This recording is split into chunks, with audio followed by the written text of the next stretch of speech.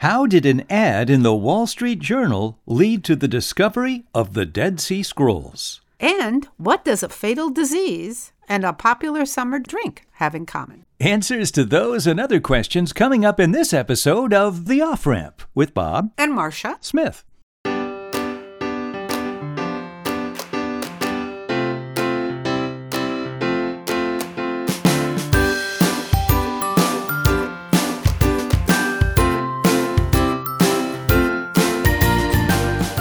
Welcome to The Off-Ramp, a chance to slow down, steer clear of crazy, take a side road to sanity, and get some perspective on life. Well, this sounds like a summer drink that's related to a deadly disease. It has some kind of overtones for this time we're living in, but tell me about it, Marsh. This popular summer drink, Winston Churchill once called the drink that has saved more Englishmen's lives and minds than all the doctors in Europe. Really? A summer drink? Is this like a gin and tonic or something like that? That's exactly what it is. Really? Yeah. Well, tell me about it. Tell me. Tell me that it's medicinal. Well, that's nice to know. The ultimate boozy refresher drink, which we just had the other day, the gin and tonic.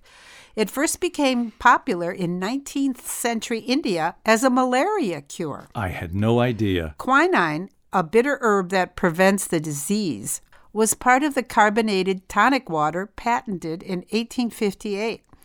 And British colonists soon concocted the gin and tonic as a lovely way to take their daily medicine.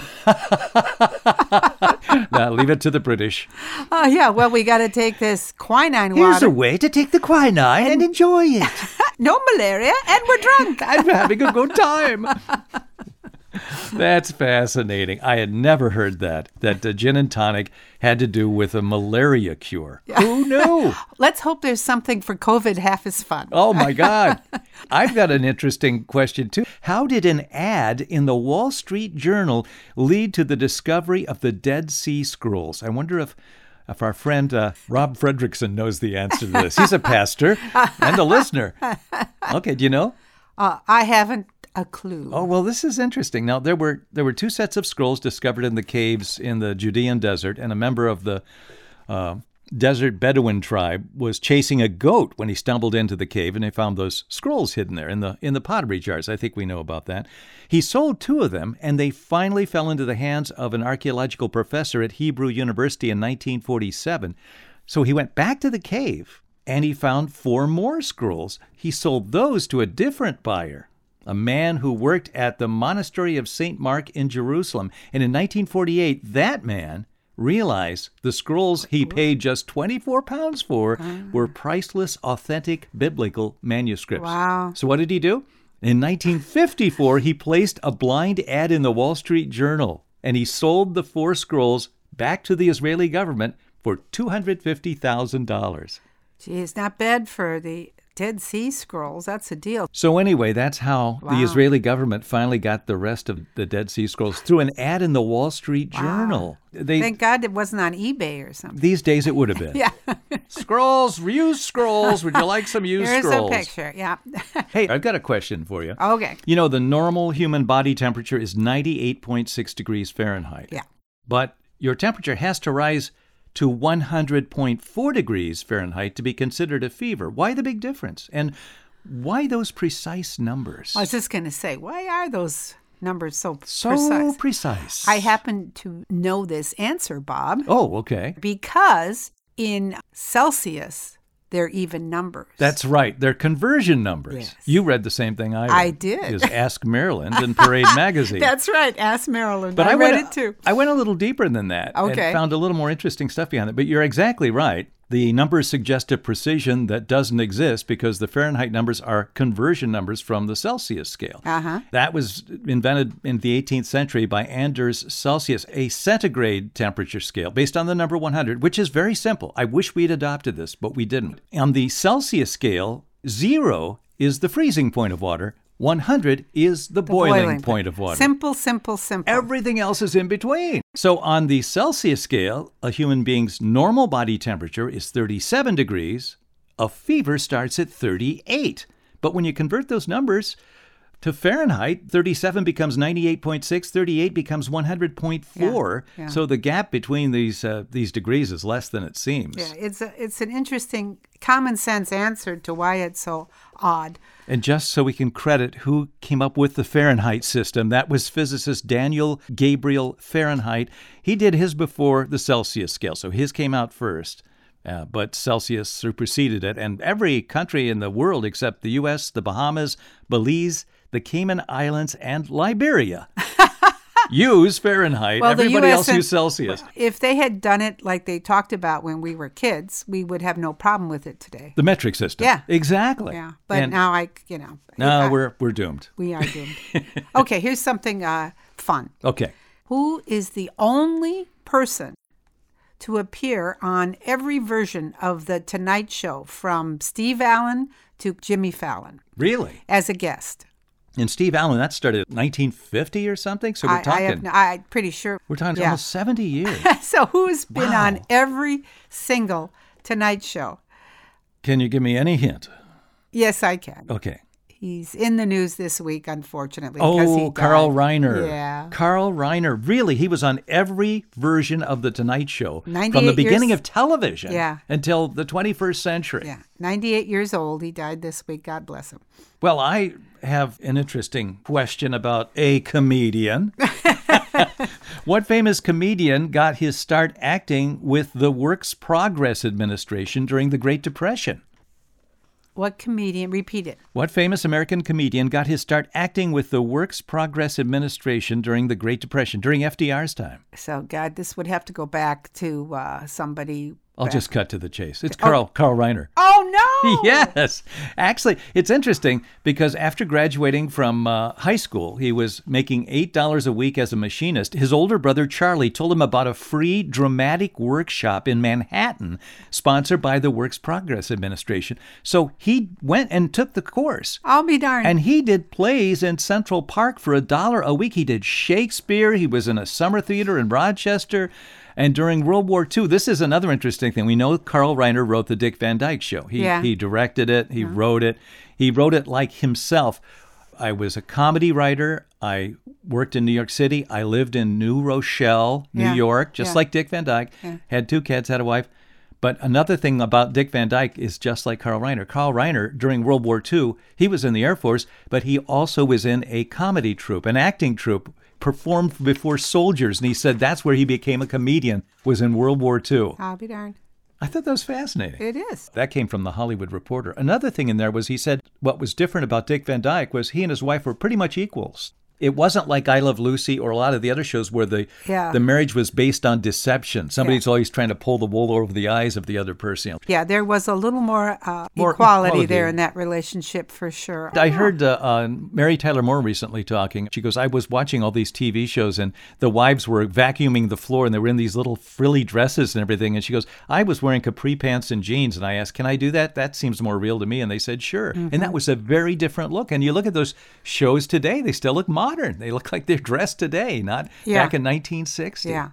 But you didn't see him vacuuming, and that's the key, Bob. Oh, I don't think that's important at all. Yeah, of course. All right. Well, let's... Yes, you're right. There was no equality there. All right. Okay.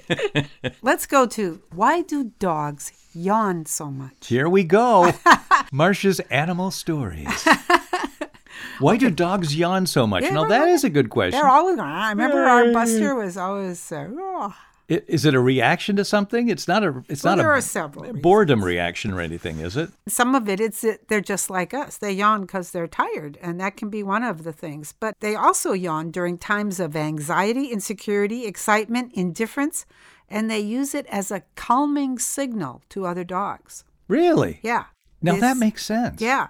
Dr. Katie Nelson, senior veterinarian at Chewy. I think that's a company that does dog food. She said of all the reasons that dogs yawn, the calming signal could possibly be the most significant of these as a way to peacefully greet another dog. It's almost like a handshake. Oh. So that's Whereas if you met somebody and they said, hi, I'm so-and-so, and you yawned, it'd be like, that's an insult there. Yawning, avoiding eye contact, licking their lips, sniffing something in the environment, and exaggerated slow walking are all signs that dogs communicate that they are not a threat.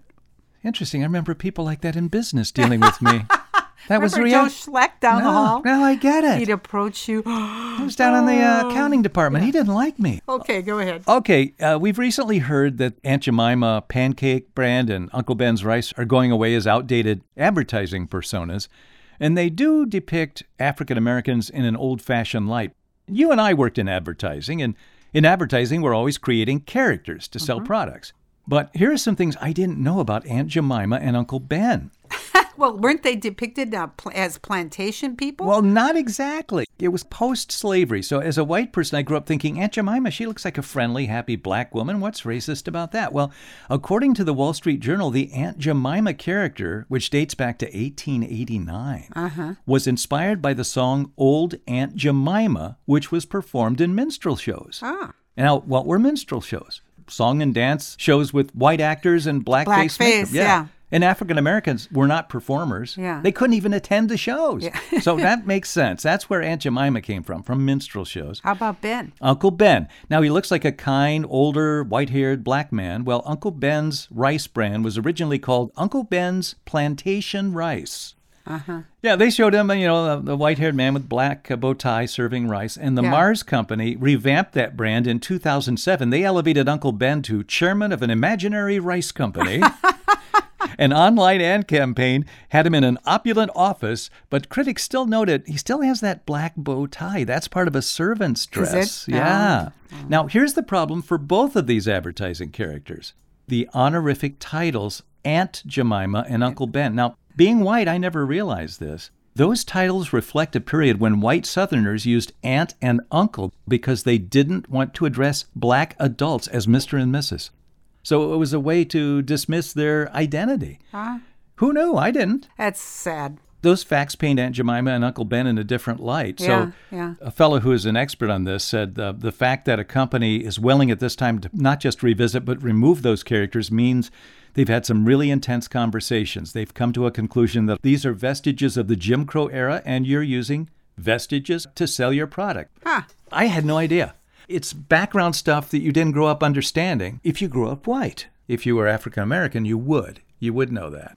Okay, Bob, here's one not up your alley. Okay. But you may know the answer. All right. Who is the only pro athlete to have been named an all-star in both football and basketball? Somebody from the 50s? No. 60s? No. 80s? No. Oh, way before that. No. 90s. Oh, Well, he retired in 90s. I don't know who. Okay, it was Bo Jackson. Oh, no kidding. He was a star running back who retired in 1991 from the LA Raiders with a severe hip injury.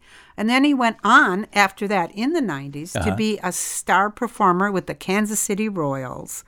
So he was twice. Super athlete. And, most athletes, when they come out of high school, and they've played all the sports, they have to specialize in one or two for their career. Blew my mind that he was an all-star for both those things. I think it's time for us to take a break. All right. We'll be back in just a moment. You're listening to Trivial Matter on The Off-Ramp with Bob and Marcia Smith. We're back again with more Trivial Matters here on The Off-Ramp. Okay, what explorer planted, among other flags, the banner of his college fraternity on the land he discovered? Can you believe that? No. It was Robert Peary who he planted the flag of Delta Kappa Epsilon when he arrived at the North Pole. Well, oh, yes, he also planted the American flag. Oh, well, the Kappa must have been thrilled. Jeez. He planted the Red Cross flag, the flag of the Daughters of the American Revolution. He also planted or buried a bottle containing a message claiming the North Pole for the United States. Now, that bottle has never been found, so we don't own the North Pole. Okay. Oh, wow. And, of course, some people say Frederick Cook beat Peary to the pole, but who knows? Yes, let's not debate that right now. Okay, not today. Okay, this is fun. What is the shortest sentence in the English language? What can be possibly the shortest sentence? Well, I always think the least amount of characters and words. I always think of run, because that is both a verb and a sentence. Run. Run, period. Run. No, shorter. What? Shorter than run? It's only 3 letters. This is 2. 2. What is it? Go. Of course. And there was got an implied subject as you run, or it's like a command, right? It's the understood subject, and it's a command. So if used as a command, go is the shortest sentence in the English language. Okay. All right, now you can die happy. All right, speaking of... You can go. Speaking of the opposite of short and small, when was the first computer hard drive invented, and how big was it? The first computer hard drive. When was that? I'll say it was the... we were very little at the time. 60s? No. 50s. Yeah. 50s. I remember what a computer looked like in the 60s. Took up whole rooms. Yeah. With spinning tapes. So the hard drive in the 50s must have been humongous. It was. The first hard drive was introduced by IBM in 1956. Okay. It was called the IBM 4350 storage drive, and it worked with their 305 random access memory accounting system, which was a vacuum tube computer system. Yeah. Now, how big was this hard drive? Tell First, me. let's talk about physical size, not just how much you could store on it. I bet it stored, 10 megabytes, something like that? Not even that. It stored 3.5 megabytes. That's the size of a photo these days. Oh, or my God. An MP3 of a small song. Yeah. Oh, my God. That's all the more. Now, how big was it? 6 feet long, 6 feet 8 inches tall, and 2 feet 5 inches deep, and it could store a JPEG. Oh, my God. But that's all you needed back then. Wow. Can't carry that in my purse. No. It's not like a portable hard drive or a Jeez. flash memory. No. Amazing, isn't it? Yes. Something that big, Yeah. 6 feet tall, and it could only store a 3.5 megabyte file. Okay, tell me what the definition of this word is, okay? Okay. What is a puggle? P-U-G-G-L-E, a puggle. It's a combination of a puddle and a giggle. It's a giggle.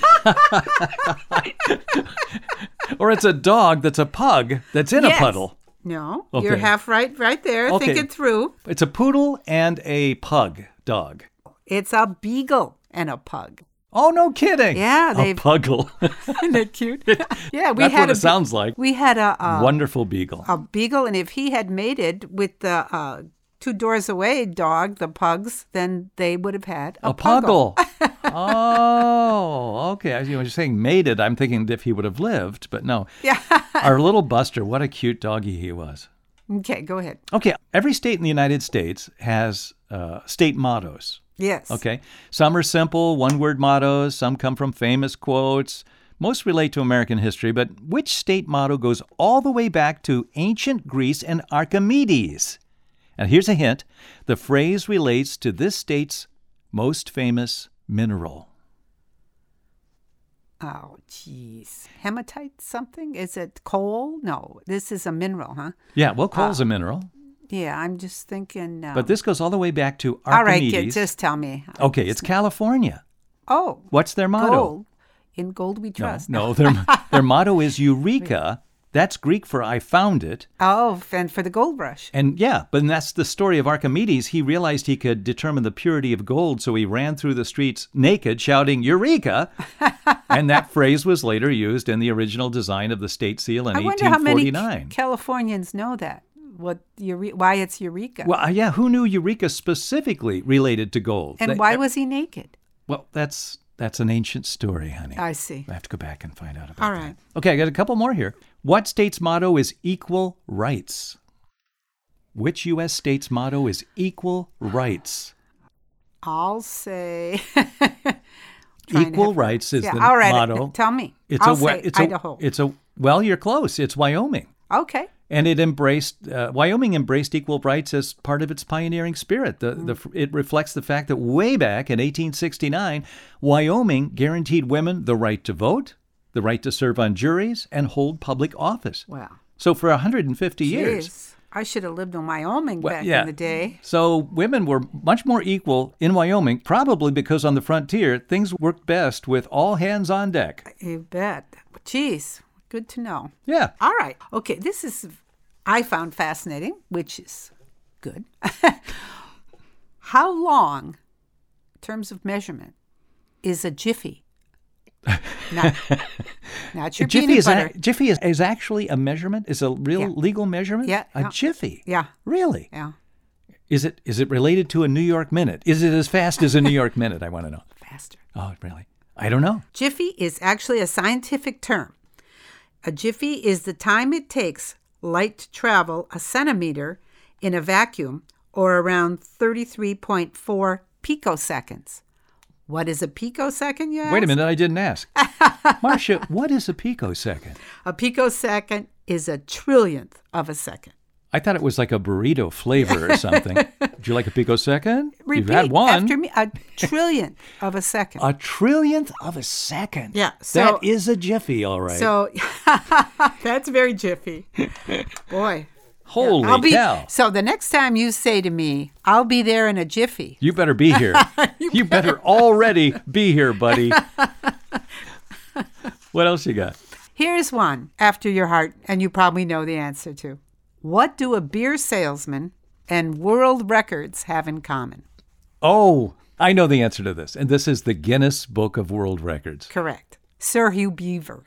Sir Hugh. Beaver is his last name? Yes. Really? Yeah, it was in the early 50s. What happened? Tell us. I believe the story is he was in a bar. He was having an argument over something with someone, and he came up with the idea, wouldn't it be great if there was a book that could solve a lot of these arguments in bars over arcane questions people came up with? Yes. He was in a lot of bars because he was selling Guinness. And he noticed that nobody could ever settle a bar disagreement. So he didn't come up with the book idea right away, but he thought, what if we did a little newsletter as a promotional advertisement and just call it Guinness World Records? And then it finally occurred to them, hey, we got enough here. Let's put it together for a book. Then they just started doing books every year. Yeah. And it was all because this beer salesman wanted to have a way in bars to settle arguments. I thought it was an advertising vehicle for them. Yeah, it was. And then it became the Guinness Book of World Records. I think it eventually became its own company now. I believe they still do that. Yeah, they still do that. Well, and just a little aside, speaking of the top weirdest Guinness World Records, there's a guy named Nick the Lick Strobel from Monterey, California. Where do you get these things? He's the proud owner of the world's longest tongue. Oh, jeez. How long is it, Bob? I don't know if I even want to think about that. Well, okay. It's almost 4 inches. Oh, dear. The average tongue, you ask? I didn't ask. Well, it's 3.3 inches. We'll measure yours a little later. But his is 4, and Nick the Lick holds that Guinness Book of World Records. Oh, dear Lord. Just thought you'd find that intriguing. Okay, so let me go back to one of my favorite topics, history. Okay. How did English explorer Captain Cook trick his men into eating sauerkraut to prevent scurvy on their ocean voyage? Well, it's... How did Captain Cook... I wonder if it was as creative as the quinine. It is actually as creative. This is back in 1772. Yeah, what did he do? Put it on a good corned beef sandwich? You have to remember, Captain Cook went all over the world, even to the North Pole, almost to the North Pole, and Hawaii and everywhere. He was an amazing guy. Well, did he put it on a food, like a pork or a good corned beef sandwich? No, he deceived his sailors. He put sauerkraut in containers saying, for officers only. That's hilarious. Isn't that funny? Oh, my God. He was preparing his ship, the Resolution, for a voyage to the South Pacific in 1772, and he wanted to feed his men sauerkraut to prevent them from coming up with scurvy. He knew the Germans seldom had that disease because they always carried barrels of sauerkraut on their long voyages. So Cook knew the English sailors would never eat foreign food, no matter how good it was for them. So he put barrels of sauerkraut out on deck labeled, for officers only. And little by little, brilliant, the contents of the barrels grew less and less. And during that voyage, in 1772, not one sailor on the Resolution came down with the disease. They probably enjoyed every minute of eating it because they thought it was a delicacy. Yeah. Oh, yeah. It's like, this must be...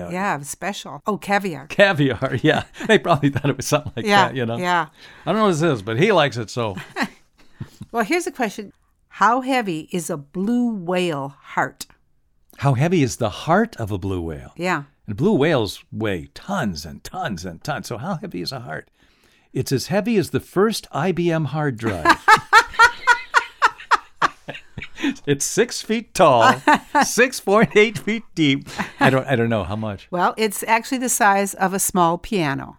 Really? 400 pounds. Oh, my God. You can hear his heartbeat from more than 2 miles away. A blue whale's heart is the size of a small piano, 400 pounds, and you can hear it 2 miles away. Wow, put that in your factoid list. That's amazing. It is. Okay, a show or two ago, we were talking about the first motto in the U.S. coins, and it was mind your business. Remember that? Yeah. Then you asked me, so when did In God We Trust go on the coins? Uh-huh. Well, I have the answer. Oh, well. Because Rob Fredrickson, one of our listeners, came back to me with an email and told me about this. So can you give me a guess when you think In God We Trust was adopted by Congress? Thanks for this, Rob. I'll say, God We Trust, 1892. Now, you would think it was something like that. They would go way back. It's probably 1953. It was 1956. Really? Yeah. So that's when they adopted In God We Trust, the Congress did, as the official motto of the United States. All right, now, Okay. Rob's question. What earlier national motto did it replace? Oh, Rob. Little Dick Van Dyke humor there. God save the president. I don't know. No. It replaced E pluribus unum. Oh, sure. I remember seeing that. Yeah. You can still see it on the old coins. Yeah, Of course. which means from many, one. From many, we are one. That goes all the way back to 1776. So we had mind your own business. Then we had E pluribus unum. And then we have In God We Trust. Yeah, I like the last one best. Yeah, me too. That second one is a little Star Trekian, isn't it? So, yeah. So our thanks to Rob Fredrickson, one of our listeners. Thanks, Rob. Send me some, huh? Okay. Okay. According to Costco, a Costco survey on their Facebook page, Bob, can you name the top 4 favorite ice cream flavors that their customers voted? I think it's the old standbys. I think it's chocolate, Number 1. vanilla, and strawberry. Well, you're right with the first 2. Okay. 22% said chocolate, 14% said vanilla. But you'll be surprised at the third, which is one of our favorites. What do we have in the fridge? Jamocha or coffee? Coffee flavor. Oh, is no number kidding. 3, 6%. And then the next one, 5%, Rocky Road. So the top 4, chocolate, vanilla, coffee, and Rocky Road. That's pretty good. At least among Costco customers. Yeah. So that means all those are bought in huge quantities. That's They know what that to means. stock. Yeah.